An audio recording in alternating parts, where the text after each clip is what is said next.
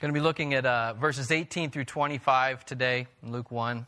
As we get into the sermon, into this text, I want to remind you and really encourage you that we not forget why Luke wrote this gospel account. He tells us why he wrote it in verse 4, and that's that Theophilus and we may have certainty concerning the things that we've been taught.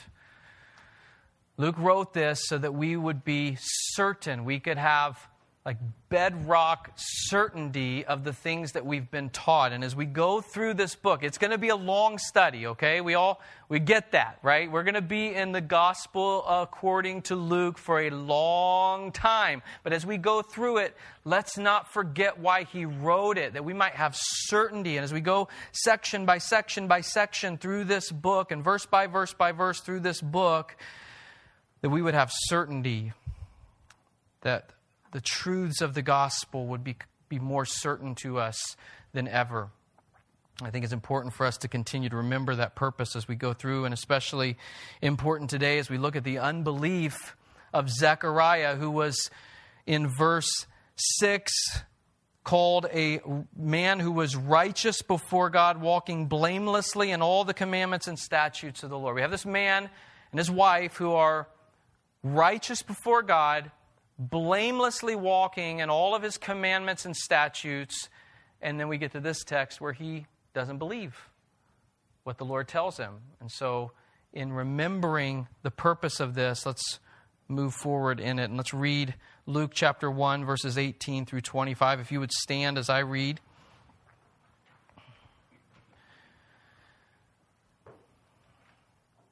And Zechariah said to the angel, "How shall I know this? For I'm an old man, and my wife is advanced in years."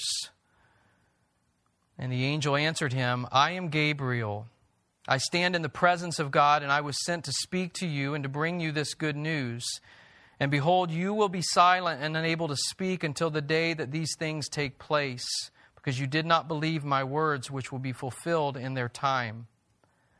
And the people were waiting for Zechariah, and they were wondering at his delay in the temple. And when he came out, he was unable to speak to them, and they realized that he had seen a vision in the temple. And he kept making signs to them and remained mute. And when his time of service was ended, he went home. After these days, his wife Elizabeth conceived, and for 5 months she kept herself hidden, saying, "Thus the Lord has done for me in the days when he looked on me to take away my reproach among people." Let's pray. Father, thank you for your grace, your mercy that you have lavished upon us, Lord. You're so kind. Even as we have sung, we praise you for Jesus, who is our treasure. We ask you, Lord, again this morning, you let your Spirit fall on us and fill us so that we might have ears to hear, hearts that have great affections for you as we look to your word in Christ's name. Amen. Go ahead and have a seat. Well, Zechariah, we've already seen earlier in chapter 1, goes to the temple to offer incense, which would have been probably the greatest and most exciting thing that he had ever been able to do. Again, to remind you, that's something that a priest could only do once in their whole life, and some priests never got to do that. And here's Zechariah's opportunity. He goes in to the temple, and as he's offering this incense, this angel appears to him, and he's afraid. It says in his appearing that Zechariah is troubled. Fear falls upon him. He's terrified. And you can imagine what Zechariah is thinking. What's going to happen to me? Why is this angel here? Is he going to bring this condemnation on me, this judgment? Is he going to kill me? Have I done something wrong? Has my heart been wrong in how I've approached God in the temple? And the angel says to him, "Don't be afraid. Your prayer has been heard. You will have a son. That is great news and great relief, right? I mean, that's what we want to hear. The angel says to Zechariah, it's what we want, right? We want our prayer to be heard. We want to know, God, you hear my prayer. And Zechariah gets this. The angel comes to him and says, your prayer has been heard by God. I mean, that is maybe the best news that we could think of. God hears me. I'm accepted to God.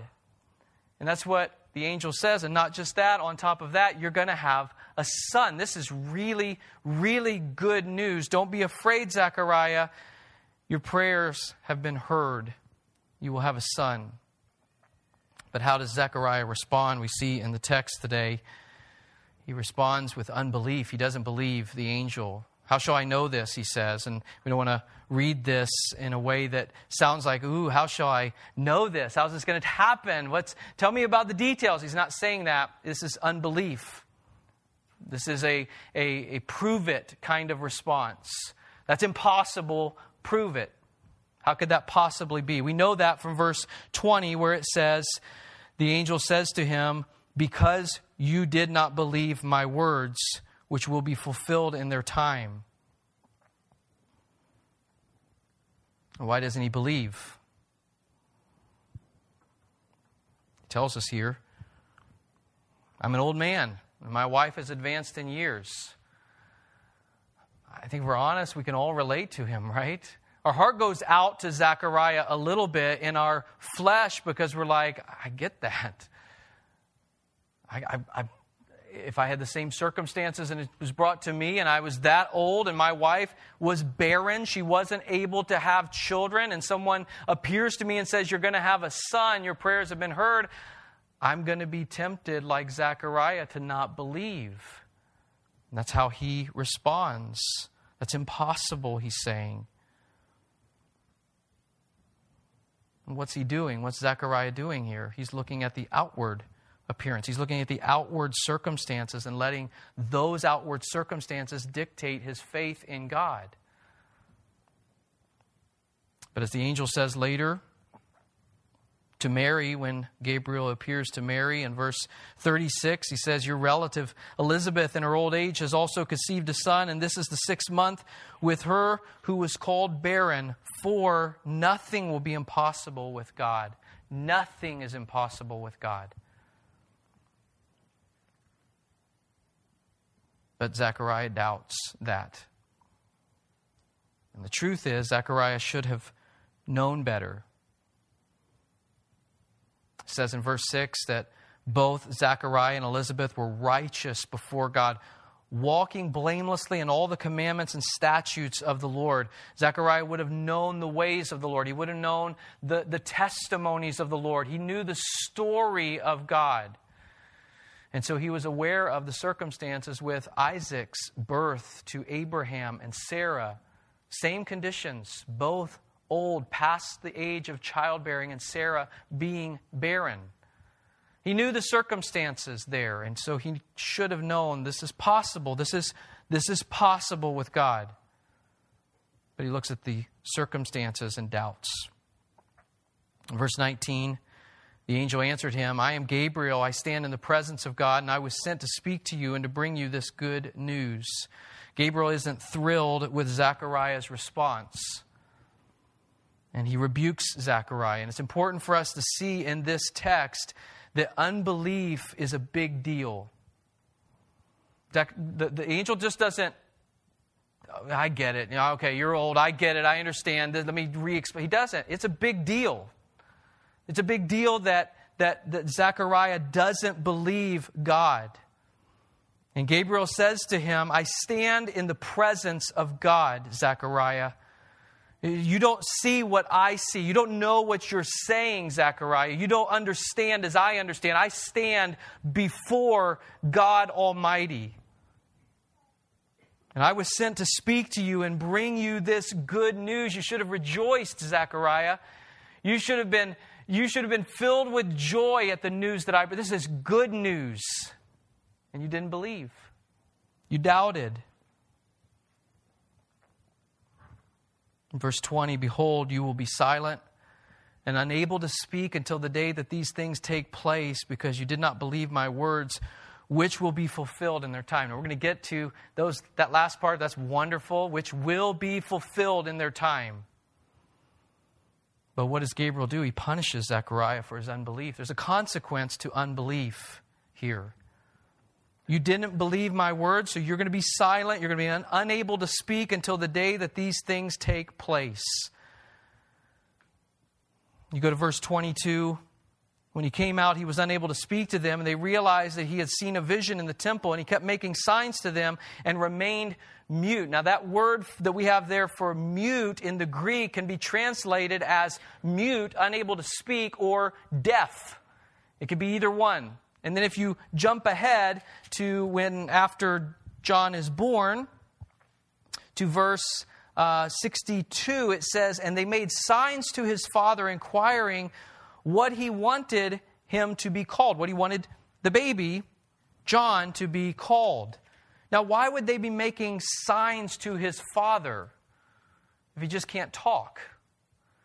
And the reality is, it's probable that what verse 22 means is deaf, not mute, and that Zechariah is now both unable to talk and unable to hear because of his unbelief.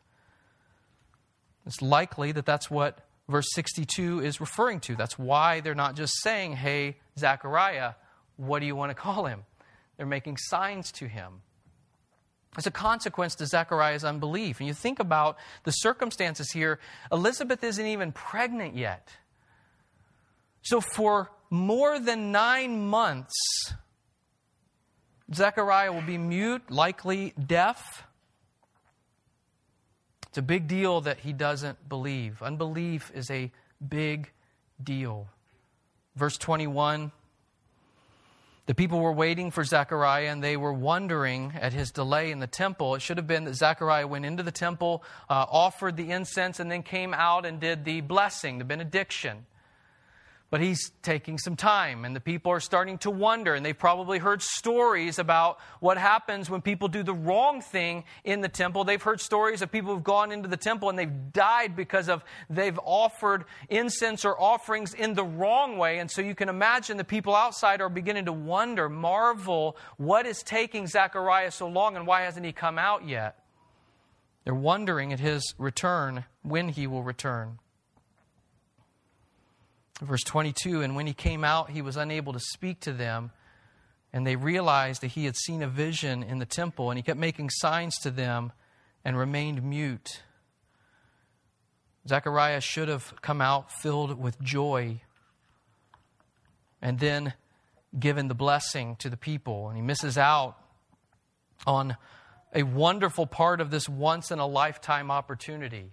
Coming out and giving the blessing. We remember reading in Numbers 6 where he would have come out and said, the Lord bless you and keep you. The Lord make his face to shine upon you and be gracious to you. The Lord lift up his countenance upon you and give you peace. Now imagine if the circumstances are different for Zechariah and he believed. Imagine if the angel appears to him and says, your prayers have been heard, you're going to have a son, and he says, blessed be the name of the Lord, and comes out in joy, and before the people with great joy gives this benediction, this blessing, the Lord bless you and keep you. And he's thinking, as he has done to me, the Lord make his face to shine upon you and be gracious to you as he has been to me. The Lord lift up his countenance upon you and give you peace as he has done to me. But he comes out and he can't even speak. It says he tries to make signs. He's making signs to explain somehow to the people what happened. The people realize somehow by what he's doing that something's happened in there. He's seen a vision or something. In verse 23, when his time of service was ended, he went to his home. He finishes fulfilling his duties as priest and goes home. Verse 24 and 25, after these days his wife Elizabeth conceived. And for 5 months she kept herself hidden, saying, thus the Lord has done for me in the days when he looked on me to take away my reproach among people. Not sure why she stayed hidden for 5 months, but she does. But this is her response. Thus, the Lord has done for me in the days when he looked on me to take away my reproach among people. Here's a wife, a husband and wife, who the scriptures, which do not fail, they tell us what God has said about Zechariah and Elizabeth. They say of these two people, this husband and wife, that they're both righteous before God, walking blamelessly in all the commandments and the statutes of the Lord. And yet that kind of a life, faithful life, does not keep people from looking at them and thinking things and probably saying things about Zechariah and Elizabeth because they don't have children. And Elizabeth says, the Lord has taken away my reproach in this, even my old age. You look at these two verses, you look at verse 20, where the angel says to Zechariah, you'll be silent and unable to speak until the day that these things take place, because you did not believe my words, which will be fulfilled in their time. And then we get to verse 24 and 25, and we see, okay, it's starting to happen. She's pregnant, and she's going to have a baby, and she's praising the Lord, blessing the Lord for that. And then you move ahead to verse 64 of the same chapter. John is born, and Zechariah gives him the name John. And then in verse 64, immediately his mouth was open and his tongue loosed, and he spoke, blessing God. Zechariah didn't believe the Lord. When he sends this angel and tells him he's going to have a son, he didn't believe. But that didn't prevent God's plan from being fulfilled. God's plan is still fulfilled exactly as it was told that it would be. Zechariah's unbelief, our unbelief, does not cause God to stumble. God will fulfill all of his plans, all of his plans. Whether we believe or not, he will fulfill his plans. He's not dependent on us.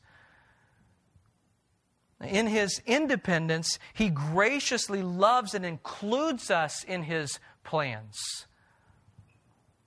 He allows us to be a part of his redemptive story. In verse 64, we see that what Gabriel said came true exactly. Even though Zechariah didn't believe, it didn't change God's plan. It didn't thwart his ways. Our unbelief doesn't thwart God's ways ever. God's plan is not thwarted by man. Psalm 115 verse 3 says, our God is in the heavens. He does all that he pleases. Job 42 verse 2, I know that you can do all things and that no purpose of yours can be thwarted. The Lord sends an angel to Zechariah, says, this is my plan. You're going to have a son. And not only is he just a son, he's going to be the one who's the herald for the Christ, the Messiah who's to come. He's going to proclaim the Lord's coming, making ready for the Lord. And Zechariah doesn't believe. It's impossible.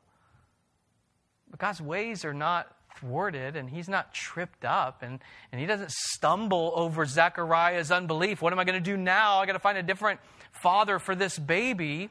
No, his ways are his ways. He does whatever he pleases. No purpose of his can be thwarted. And 3 things I want to encourage us with in light of the text.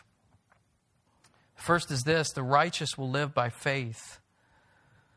The righteous will live by faith. Secondly, the righteous will stumble and doubt.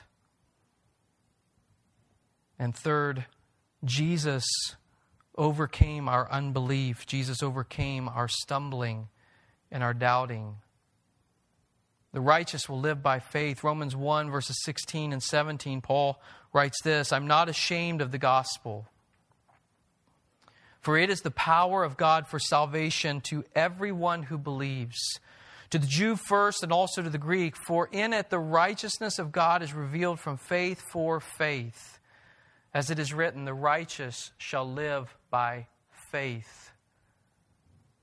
And Luke 1:6 says that. of Zechariah and Elizabeth. They were both righteous before God, and we talked about, as we covered those verses, how that's possible. We know the reason that they were righteous, and that's because of their faith. Romans chapter 4, verse 3 says that Abraham believed God, and it was counted to him as righteousness. That's how righteousness always takes place or becomes us. Through faith, counted to Abraham as righteousness. And if we read further in Romans chapter 4, starting with verse 18, it says of Abraham, in hope, Abraham believed against hope that he should become the father of many nations, as he had been told. So shall your offspring be. He did not weaken in faith when he considered his own body, which was as good as dead since he was about 100 years old, or when he considered the barrenness of Sarah's womb. No unbelief made him waver concerning the promise of God, but he grew strong in his faith, and he gave glory to God, fully convinced that God was able to do what he had promised. That is why his faith was counted to him as righteousness. But the words it was counted to him were not written for his sake alone, but for ours also. It will be counted to us who believe in him who raised from the dead Jesus our Lord, who was delivered up for our trespasses and raised for our justification. Abraham believed God. It was counted to him as righteousness in the midst of circumstances that were very similar to Zechariah's, right? He's told by God, you are going to have a son. And not just that, you're going to have many sons. You're going to have descendants that are like the sand of the seashore and the stars of the heavens. If you could count them, go ahead and try, but you can't. That's what your descendants are going to be like, Abraham. And Abraham being 100 and his wife being 90 years old, God comes to him and says to him, you're going to have a son. It's time. And what does Abraham do in the midst of the same circumstances as Zechariah? He believes. He believes, and what the Scriptures say is God counted his faith to him as righteousness. And the joy of the text in Romans 4 is that it's not just for Abraham. Verse 23, but the words it was counted to him were not written for his sake alone, but for ours also. It will be counted to us who believe in him, who raised from the dead Jesus our Lord, who was delivered up for our trespasses and raised for our justification. We are made righteous. We are counted righteous by faith, just as Abraham was, just as Zechariah was. And those who are righteous before God live by faith. Number 2, though, the righteous will stumble and doubt. That's what happens to Zechariah in Luke chapter 1. He doubts. Angel appears to him, says, you're going to have a son, your prayers have been heard. He was righteous, but he doubted. He didn't believe. Even the best of men fall into unbelief now and then. None of us trust God's promises day after day after day after day after day. We are prone to wonder. We are prone to unbelief. We struggle with faith. But unbelief didn't define Zechariah. This text here, this circumstance in the temple where the angel appears to him and says this is what's going to take place, and he says, he responds in disbelief. That doesn't define him. We look further ahead, and when we see him again towards the end of Luke 1, after John is born, what does it say of him in verse 67? It says, Zechariah was filled with the Holy Spirit and prophesied, saying, Blessed be the Lord God of Israel, for he has visited and redeemed his people. And then he continues in this song of praise, giving glory to God. He wasn't characterized by unbelief. His tongue is loosed and he praises the Lord. The psalmist David in Psalm 32, he writes this in verses 1 through 7. Blessed is the one whose transgression is forgiven, whose sin is covered. Blessed is the man against whom the Lord counts no iniquity, and in whose spirit there is no deceit. For when I kept silent, my bones wasted away through my groaning all day long. For day and night your hand was heavy upon me. My strength was dried up as by the heat of summer. I acknowledged my sin to you, and I did not cover my iniquity. I said, I will confess my transgressions to the Lord, and you forgave the iniquity of my sin. Therefore, let everyone who is godly offer prayer to you at a time when you may be found. Surely in the rush of great waters they shall not reach him. You are a hiding place for me. You preserve me from trouble. You surround me with shouts of deliverance. Was David righteous before God? He was righteous before God. Did he sin? He sinned.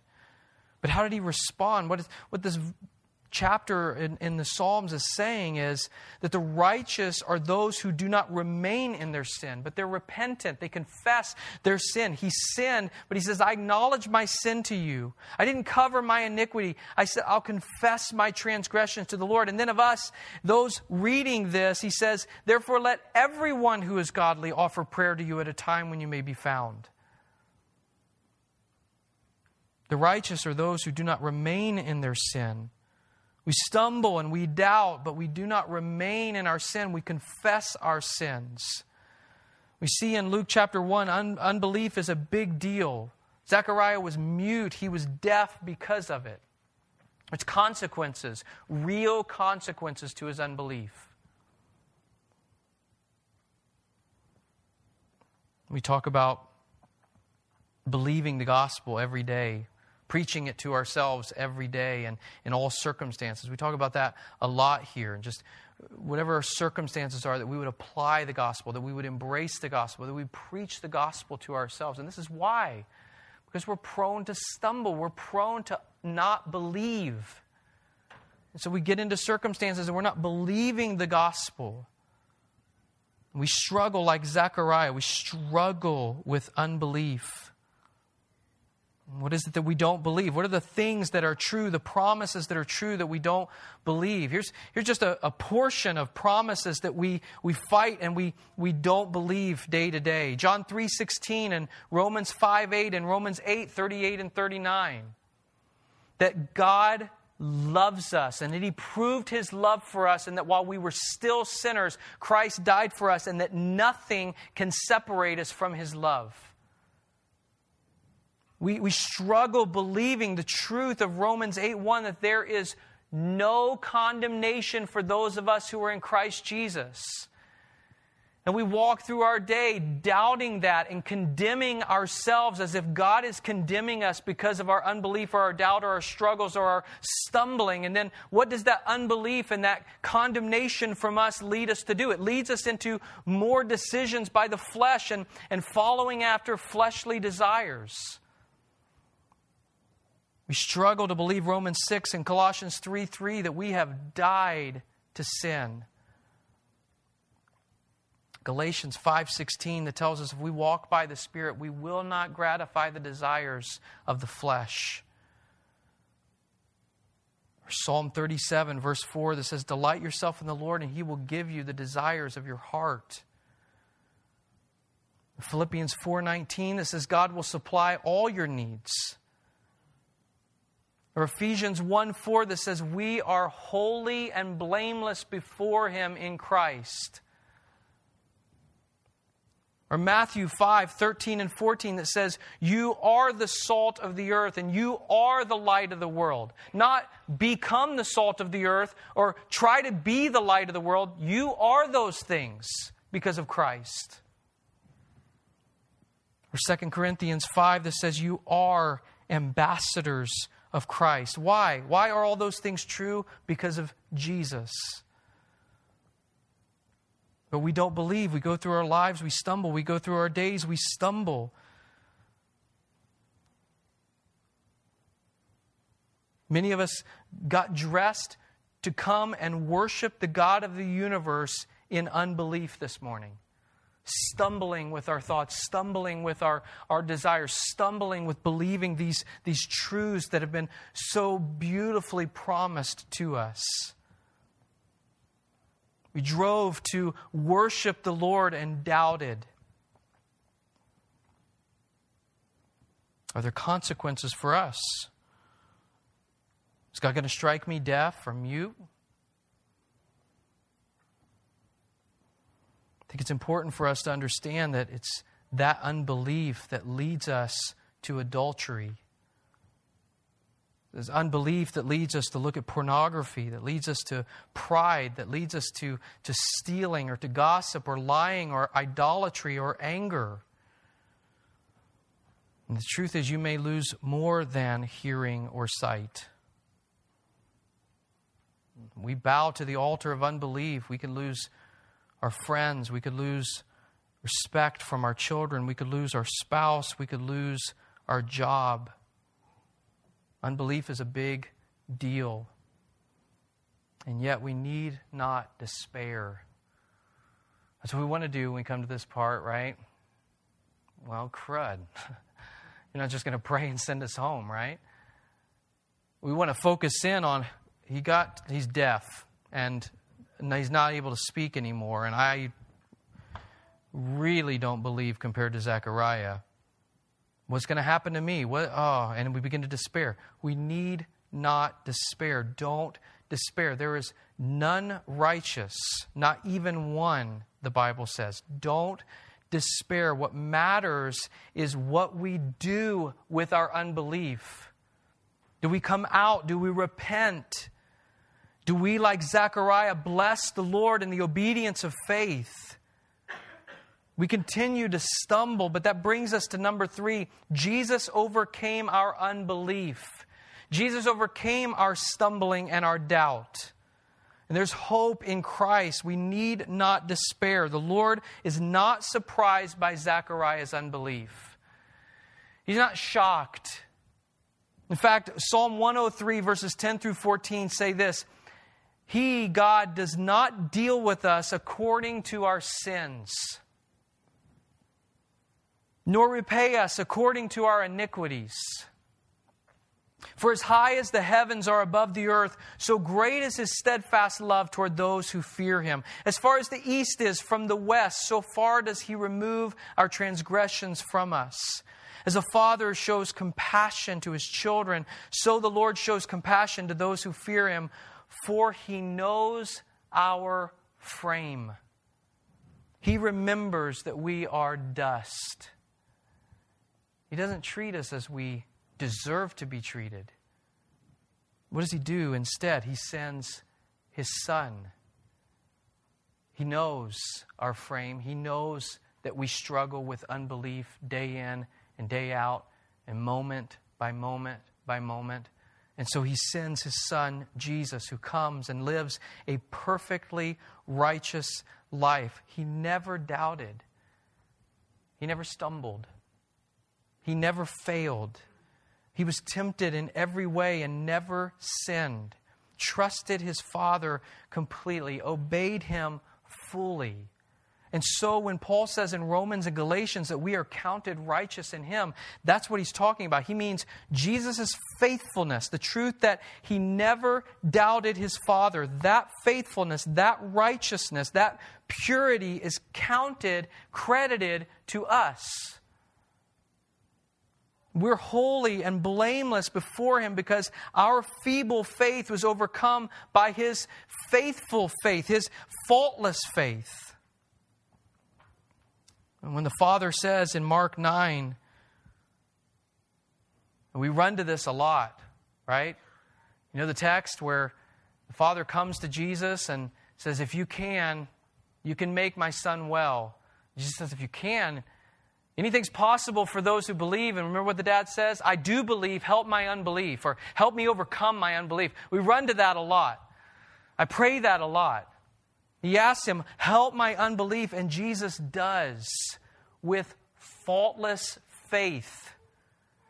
Jesus overcomes His unbelief, overcomes our unbelief by His faultless faith, living a perfectly faithful life on our behalf. So that if we believe in Him, we are credited, counted righteous, counted as faithful. And so what ought we to do? How do we respond? Hebrews chapter 12, verses 1 and 2. It says this, therefore, since we are surrounded by so great a cloud of witnesses, let us also lay aside every weight and sin which clings so closely. And let us run with endurance the race that is set before us, looking to Jesus, the founder and perfecter of our faith, who for the joy that was set before him endured the cross, despising the shame, and is seated at the right hand of the throne of God. Look to Jesus. Fix your eyes on Jesus, the beginner and ender of our faith, the one who is faultless in his faith, even in the midst of circumstances far beyond circumstances that we will ever face. In the garden, on his knees, sweating what was like drops of blood, saying to his Father, if there's any other way, let it be. Take this cup, let it pass from me, but not my will, Lord, your will be done. Faithful in the most difficult of circumstances on our behalf. And so, as Hebrews 10:35 through 39 says, therefore, do not throw away your confidence, which has a great reward. For you have need of endurance, so that when you have done the will of God, you may receive what is promised. For yet a little while, and the coming one will come, and will not delay. But my righteous one shall live by faith, and if he shrinks back, my soul has no pleasure in him. But we are not of those who shrink back and are destroyed, but of those who have faith and preserve their souls. Why? Because of Jesus. We are hidden in the one who is perfectly righteous, who God took great pleasure in. And there's no condemnation for us, and so we can press on, we can have confidence and not shrink back. Let's pray. Father, thank you for your goodness and thank you for your grace, Lord. Thank you for your grace. Jesus, thank you for coming and doing what we could not do. You never doubted. You did not disobey your Father. But you pleased him. He took pleasure in you. For the joy set before you, Jesus, you endured the cross for us. You lived the righteousness that we could not live, and you bore the wrath that we could not bear, so that if we believe in you, even with our faulty, feeble faith, we are counted as faithful, counted as righteous. Father, we praise you. We praise you that your eyes are fixed on your Son, in whom we are hidden. We praise you that you have invited us into him, that you have saved us, that you have taken our sins and cast them as far as the east is from the west. You have forgiven us completely, that there's no condemnation for us, that we are holy and blameless before you, and that you have granted to us that we are salt, we are light, we are ambassadors, we are those who are set apart and given the pleasure of proclaiming the excellencies of you who called us out of darkness into your marvelous light. Please help us, Lord. Just as we sang and prayed earlier, let your Spirit fall on us and fill us, Lord, that we might please you, that we might proclaim Christ, that we might exalt you, that you would be glorified through us, that you would give us faith. We know that if we walk by your Spirit, Lord, we will not gratify the desires of our flesh. We will believe by the power of your Spirit. And we want that, Lord, because we want to please you and we want to glorify you. So please help us, Lord. I pray in Christ's name. Amen.